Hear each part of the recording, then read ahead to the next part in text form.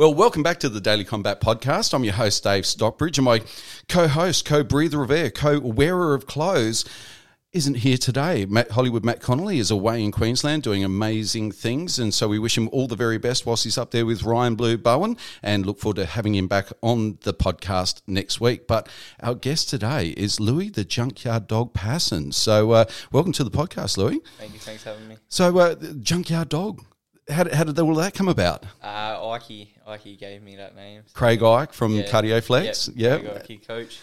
So is there a ceremony involved, or you just turn up on the night, and on fight night the ring announcer comes out with it? Is that pretty much how it is? Yeah, pretty much. Yeah, just none of us get to pick our own fight names, so.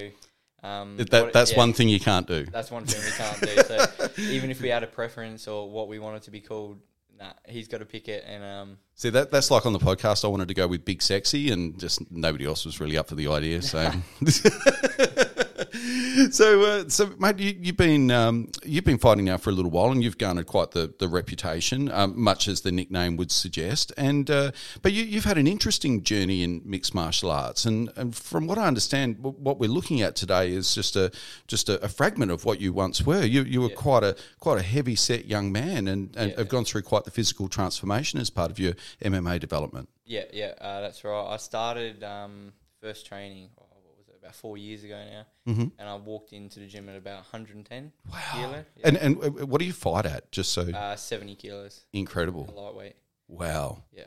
Did you start training with the ambition to be 70 kilos, or is that just something you started to work towards and ended up becoming the goal? Yeah. Well, I never thought I would make 70. When I first walked in the gym, like the goal was always to fight. I always wanted to fight. But I was more looking at middleweight, like 83, 84. But then the weight just started coming off as I was training and started getting down lower and lower. And then, I think I first had my first kickboxing fight at 76, and then I realised I could make 70 easy. Yeah. Yep.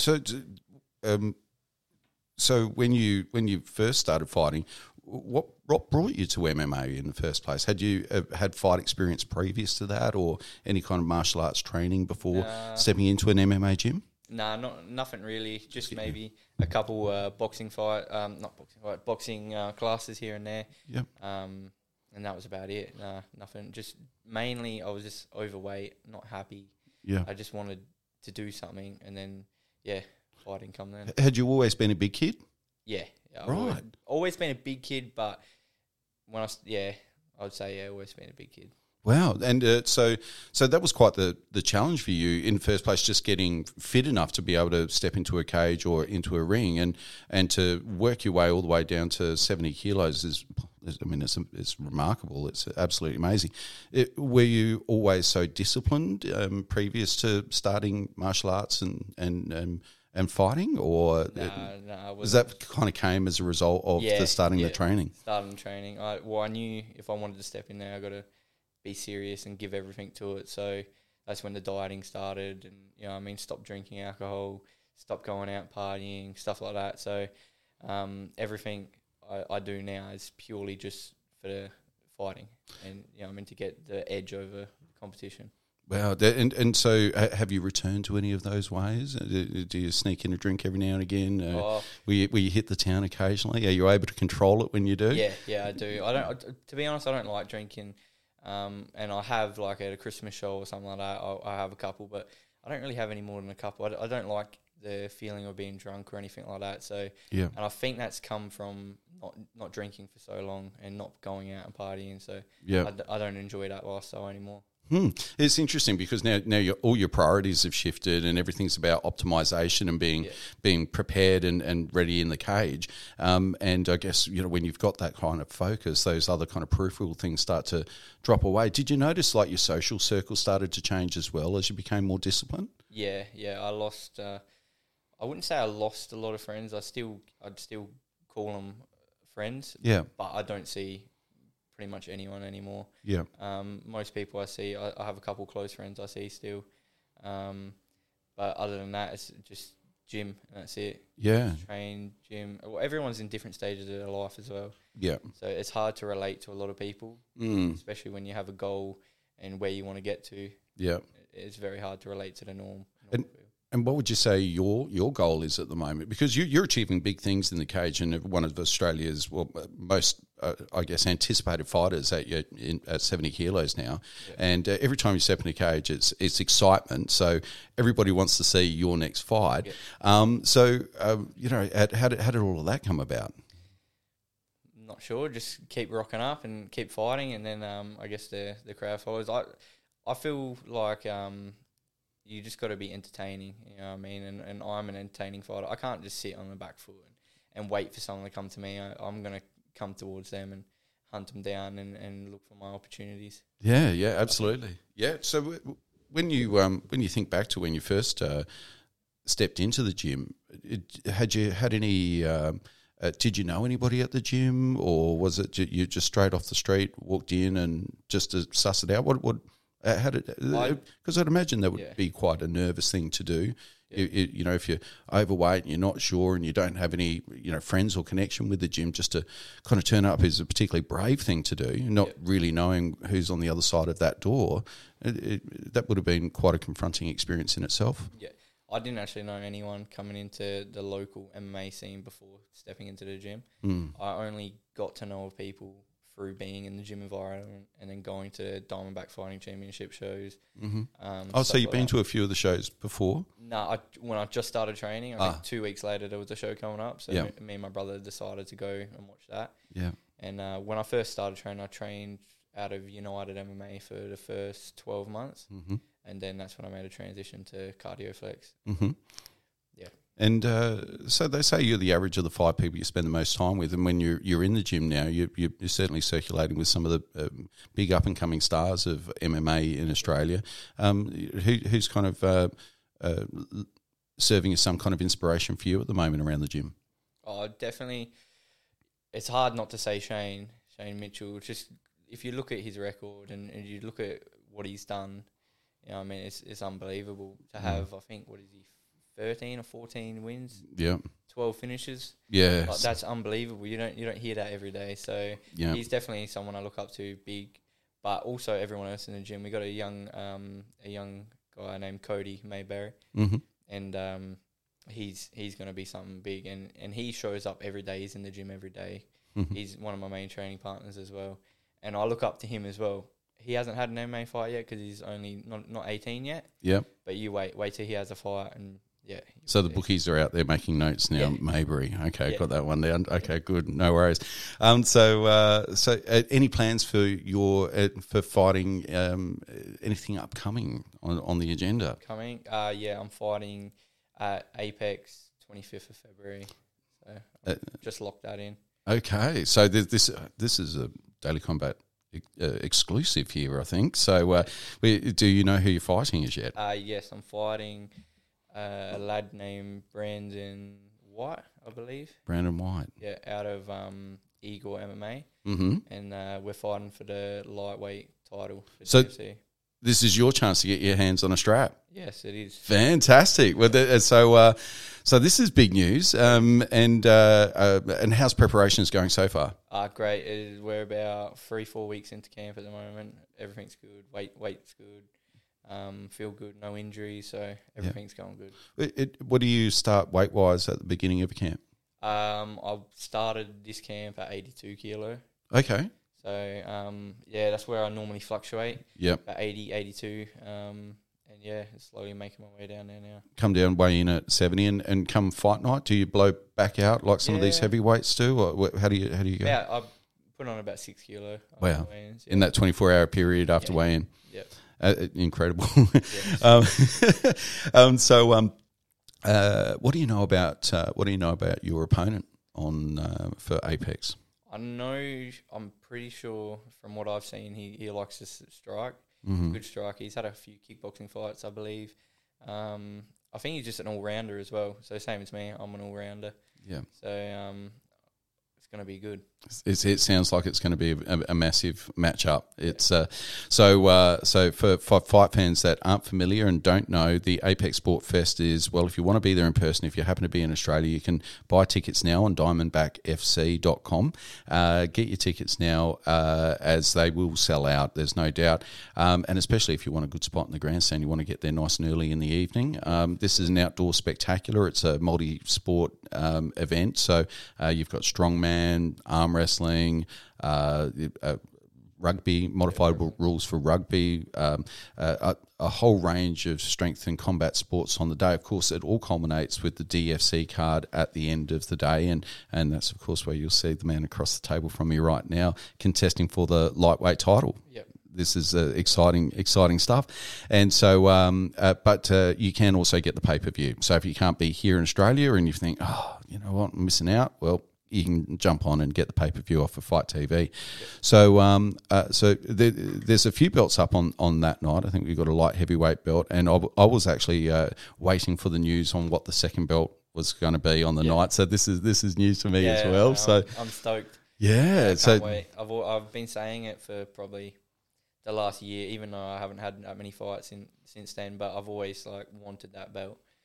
That was the main goal. I want this belt, so I'm going to come out there and give it my all. Yeah, absolutely. And I mean, probably too early, any tactics or anything like that, and I guess there's still a lot to learn, a lot to go.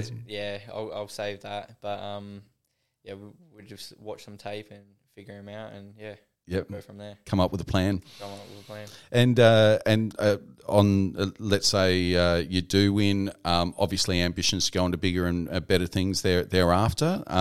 And of course, it all eyes are on the UFC. And as a young athlete, you know, do you chart out your course accordingly, or are you just looking to do your best every time you step out in the cage and whatever happens, or is there more of a strategic plan to your career? We'll see what happens after this fight. So it's going to be this one, and I want to have a couple more interstate. Just fight interstate, getting used to flying around and fighting, and just getting used to that environment. And then go from there, and then maybe look another 12 months, maybe look to go pro then. But to be honest, I'm not thinking about that just now. Yeah, I'll worry about the fights I got lined up, and then we'll go from there. And you talk about travelling interstate, and you've had some experience travelling interstate already. What are some of the lessons that you learned from doing that, or things that happened, or things that you felt that you weren't expecting as a result of travelling interstate for a fight? Yeah, I think because I got a nutritionist that hooks me up with all my weight cutting and stuff. Yeah. And the biggest thing was finding a supermarket and just not knowing where anything is. Yeah, that was the hardest thing to adapt to. Yeah. And obviously your water cut, you're not doing it in a bath. You got to do it in a sauna. Or because you don't have a bath at the facility I was at, stuff like that. So you just got to adapt in the thing and not let anything, I guess piss you off or anything. Just stay calm. So in this case, in your previous experience of travelling interstate, you weren't quite familiar with the environment, like what was going to be available and at your disposal, so you could prepare for the fight. So you may have assumed that these things were going to be readily available because you can find it here in Adelaide, and you get to Melbourne and think, oh, well, I can get it, but it's like a 20k drive that way, and you don't have a car or anything, so you got to rely on a lot of people to get you around, or you get called. But they were good over at Demolition Fight Series. They're good guys and good family run promotion. Yeah, so they helped heaps. That's awesome. So you obviously we've fought within DFC, and that's what the belt's going to be. The organisation who's the the lightweight belt that you're fighting for. But you've also had that experience of fighting in Demolition, and how was that? What was your experience there? And obviously, sounds like a positive one. Yeah, no, it was good. It was good fighting. I fought guy named Harry Webb for the lightweight title over there, and that was after my big knockout of Sam at the Apex. Yeah. I'm sure the promoter, the guy who owns Demolition, he was in the crowd and seeing it, so he offered me the fight straight away after that. Off the strength of your performance at DFC? Yeah, he offered that to me. And that was quite a brief performance from memory as well. Yeah, it wasn't a long fight, so I didn't learn heaps in that fight. Obviously, the longer the fights go, the more you learn about yourself and and the better you get. So yeah, I didn't learn heaps about that fight. So I think that was my second fight in MMA. Yeah. And then I fought Harry.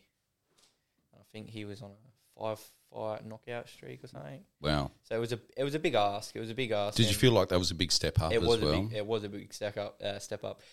But you know, I'm still going to take it. I don't care. You know what I mean? And I think I learned a lot about myself taking that fight, and I learned where I was at. Yeah. So early in my career. Yeah. I knew what level I needed to get to and what I needed to improve on. So then when I come out and fought my last fight, Seku, I wanted to prove to people that I'm not just a striker, I can grapple as well.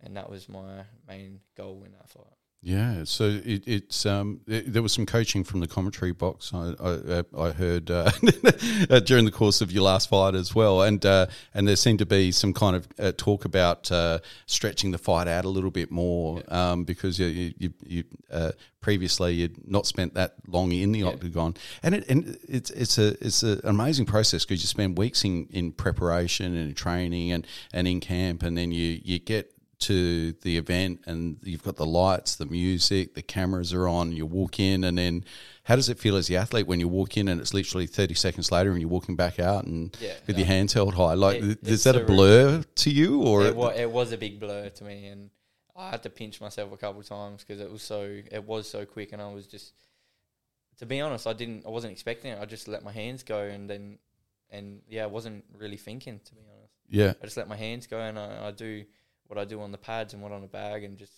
let them fly, and then So it's quite instinctual. So you didn't go into that fight with the ambition of ending it so quickly. It was just the adrenaline's going, the lights are on, the bell's gone, and you're just letting the hands do whatever the hands have been trained to do. Well, that's the thing, yeah. So I threw a couple shots on the way in, and I noticed that his back hit the cage, and we did kind of plan for this.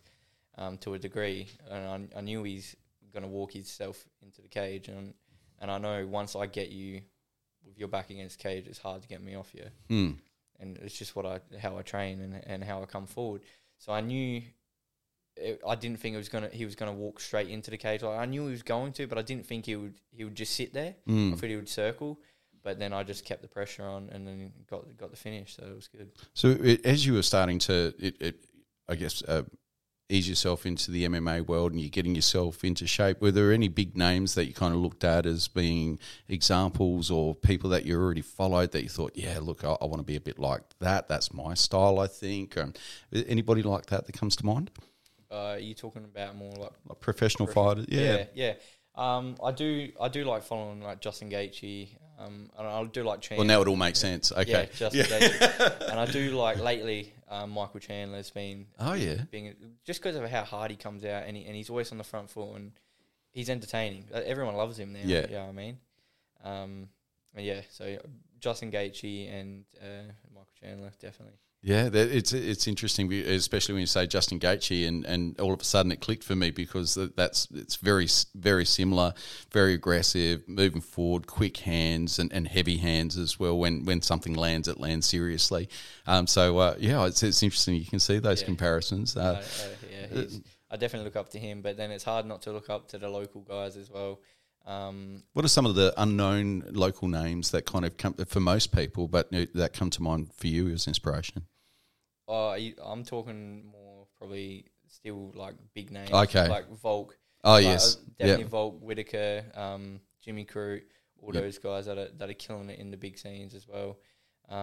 Local guys, I've been loving like Vanilla Gorilla. If you've been watching his fights, the last couple of fights, it's just something's flicked a switch in him, and he's so composed and calm. Yeah, and he looks like a full professional, and he's still an amateur. You know what I mean? Yeah. So he's definitely another guy I look up to a lot. It's one of the thrills of being able to see fighters develop from maybe their first or second fights, and as they start to go forward. But there seems to be, like say, the switch gets flipped, or there's a moment where it all changes and things start to lock in and make a lot of sense for that fighter. And it's almost like they find themselves in the cage at that point. Maybe the adrenaline isn't there as much. There's a familiarity with the environment. I don't know, but there's definitely moments where all of a sudden you can see a fighter come alive and they become something else. Yeah. Have you felt that happen for yourself as yet? Yeah, definitely, because my first kickboxing fight that I had, first kickboxing fight I was against Tavita, and he was really composed and stuff, and I'd just come out just trying to throw bombs, and pretty much gas myself out, and I got a second win in the last round, and I did really well, but I didn't want that to happen again. I didn't want to feel that gassed in a fight that I feel like I couldn't move. Yeah. So then when I fought Mark, I was definitely a lot more reserved, and I was a lot more patient instead of just going out there trying to go for the kill. Yeah. And I think that's what a lot of amateurs and young fighters get wrong for their first couple of fights is they're so frenetic and they just go balls to the wall, you know what I mean, straight away. Yeah. Where you have to stay calm and composed, because if you can't get them out in that first couple minutes, then you're stuck in there for another 2 rounds. Yeah. You know what I mean? Doesn't happen much for you, but the recently you became a signing for American Motors. Yes. So tell us a little bit about how that came about. Yeah, that was after that second Apex as well. Mm-hmm. So they seen the fight, and I was just strolling on Facebook. I reckon it was after Ike put up the post on Cardio Flex page of the finish, and they commented underneath, someone needs to sponsor this kid. And then, we got into talks after that. Incredible. So, yeah, that was good. And what's it like being a brand ambassador now? You've got to say good things about the cars and all of that type of thing. No, they're good guys. They're good guys down there. They got a great team, and they got some of the best cars in Australia, if not the world. Like, some of their cars are unbelievable. It is pretty insane when you jump on their Instagram page and see what's going on down there. So because they've got like the big Dodge Ram trucks and the Hellcats and the Chargers, and they really specialise in that exotic American motors. new stuff. They got motorbikes as well. Oh, do they really? Yeah. Yeah. They got a lot of Harleys and stuff like that. And they also have like those big American trucks, like the big Rams. Yeah. Oh man, they're killers. They're insane, aren't they? Yeah, insane. and so I mean that's pretty cool to be associated with a company like that so early on in your career. Yeah, I was not expecting it at all. But Nick and Alex, they get behind the young guys they don't. So Nick and Alex are the guys from American Motors. They're the owners of the American Motors. Yeah. They don't necessarily, they want someone who's starting from the bottom. Yeah. And they want to be there and work their way up. You know what I mean? They want to say they were with them from day one. Yeah. And that's the goal. So that's awesome. Got them on board and got a couple other good sponsors as well. And who are they? I got my old man sponsoring me. Oh yeah, Triple really? M Agronomy. So what's Dad's business? Triple M Agronomy. So he's an agronomist.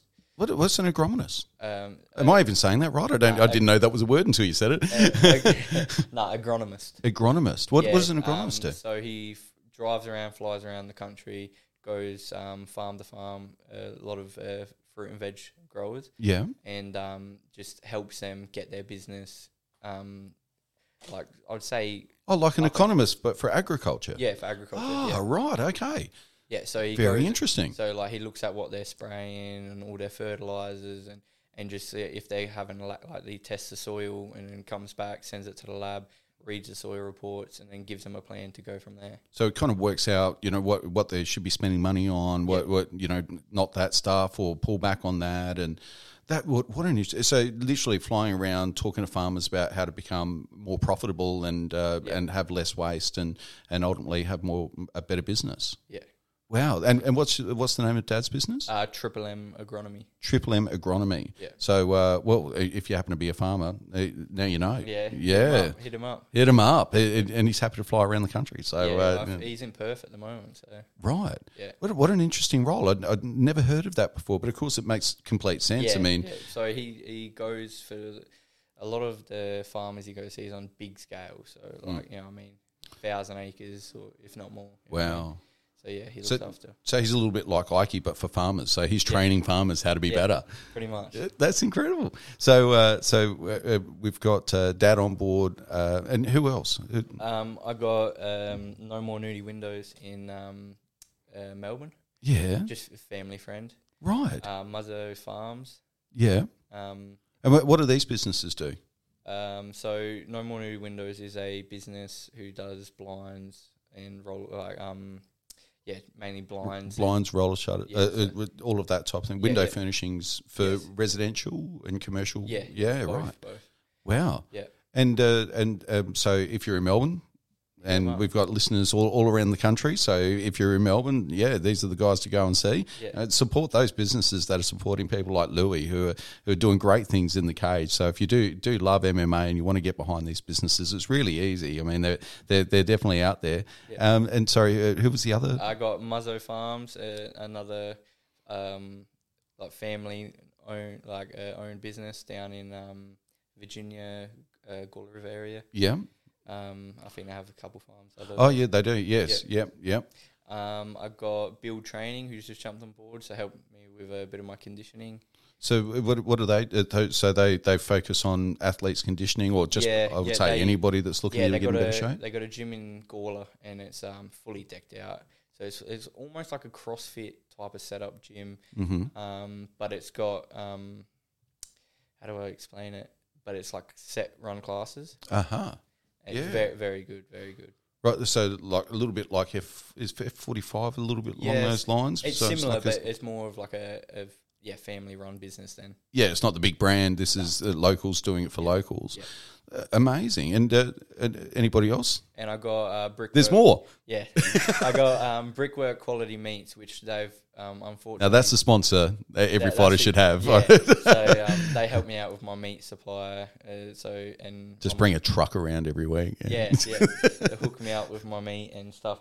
But they actually just shut up shop at the Brickworks, and now they're looking to go somewhere else. Yeah. So when they re-emerge, we'll let you know if they're still Brickworks. Brickworks Meats, was it? Brickwork Quality Meats. Brickwork Quality Meats. If they're still Brickwork Quality Meats after this podcast, well, great. Definitely Google them, check them out. If not, we'll come back to you with an update once they've found a new location. Because we need the protein into this man. So that's. I think they're looking down north. Oh, yeah, so, excellent. That'll be good for me. Yeah. And also got Redenti Farms as well. Redenti Farms. Another family. And they're pretty much like my family. Yeah. I count them as like my uncles. I've known them that long. So wow. So another agribusiness. Another group, yeah. Mate, I mean that's quite the trove of sponsors and people willing to get behind you. I mean, it's not something that we find here on the podcast often that an athlete, an amateur athlete in particular, would have so much attention. So it's obviously it's not just Ike that's seeing a lot of potential in you. It's there's a whole community of people out there that are really getting behind. Yeah, it's good. I'm very blessed to have these guys, especially as an amateur. I mean, I didn't expect any sponsors, and then they've approached me. A lot of these guys have approached me. Yeah, and so it just shows you the type of people they are. So, are you going to have to put on go up a couple of weight categories just to get bigger shirts so you can put more sponsors on them, or? I might have to get a new shirt made and strategically put all these. And you got the Junkyard Dog merch now as well. I notice here. So can people buy a shirt like that? Yeah, I've got them stored at the gym. Okay, so they can reach out to you on Instagram. Yeah, reach out or come into the gym and come to Cardio Flex, and I'll hook you up. So yeah, nice. So you can represent the Junkyard Dog. It's very cool, by the way. Cheers, Ike's brother-in-law. Oh, really? Yeah. Yeah. Got this made. Wow. So he did the designing for everything on this. So incredible. So he did it all by hand, and then they've transposed it and made a digital, so it could print. Amazing. I'm pretty sure he did it off of a iPad or something. Huh. Unbelievable, eh? So this is all authentic Junkyard Dog. Yeah. Wow. So, it was interesting for me the first time that I saw your name. I saw Lewis, and I was quickly corrected. It's Louis, not Lewis. And my grandfather was a Lewis as well, and he would often call himself Louis to other people when he introduced himself. And I was like, oh, hang on, like your pop, Louis. hang on, it's Lewis. I couldn't go, but always been Louis to the family and friends. Is that how it's been? To be honest, they call me whatever. So half of them call me Louis, the other half call Lewis. Yeah. All my friends call me Louis. Yeah.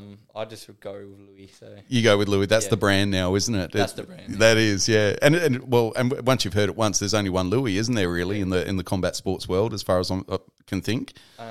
Yeah, only one Louis. I think might be another Lewis, but I'm not sure. Yeah. I can think of anyone off the top of my head. Which is great for your sponsors, great for branding, because once people hear that, they instantly they've got your recall. So it works well for everybody. But obviously, always room for more sponsors, and as your career develops and more opportunities present, not just in Australia but overseas, that it's not a cheap thing to do, to travel and pursue your dreams as you are at the moment. So it's one of those things that the more sponsors, the better.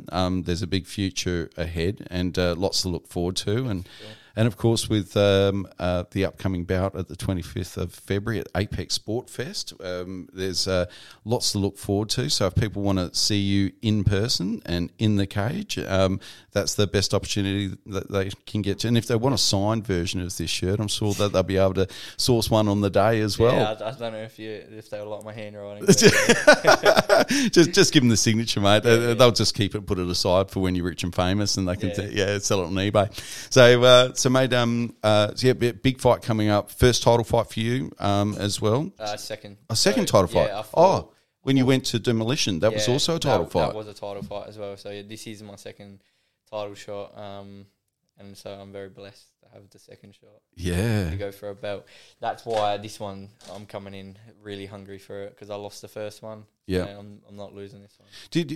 You're always a puncher's chance when you get in the ring, but you knew you were up against a pretty formidable opponent in Melbourne at Demolition last time. So did you go into that fight with expectations of winning, or using it as a learning experience? I always go out thinking I'm going to win. Yeah. I always back myself, and to be honest, if I fight him tomorrow, I still think I could win. Yeah. You know what I mean? He was one step ahead of me in that fight, and then I copped a nasty liver shot that just unfortunately put me down. Yeah. And couldn't recover quick enough. Yeah. So there you have it, Demolition. I think we've got a match up here. He just turned pro. So. Oh, did he? So he's vacated the belt. Yeah, he's vacated the belt. So, but I'll meet him in the pros one day. Yeah. I'm sure once I decide to go pro, and then eventually we'll cross paths again, hopefully. The rematch is coming up. It's out there. It's destined. It's in the future. Yeah. So, ladies and gentlemen, do yourselves a favour. Get behind this young man.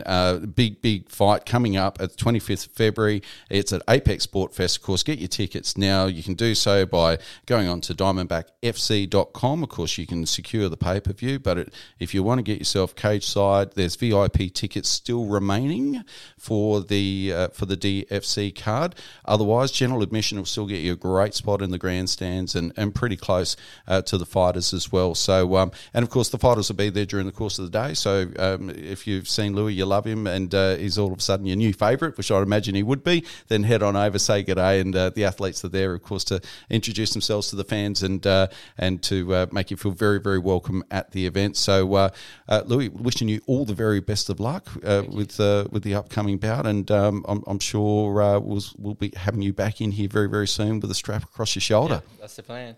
Ladies and gentlemen, Louis the Junkyard Dog Pasin. Thanks. No worries at all. Thank you very much, ladies and gentlemen. Thanks so much for joining us on the Daily Combat Podcast, and we'll look forward to bringing you a whole lot more with Hollywood Matt Connolly next time.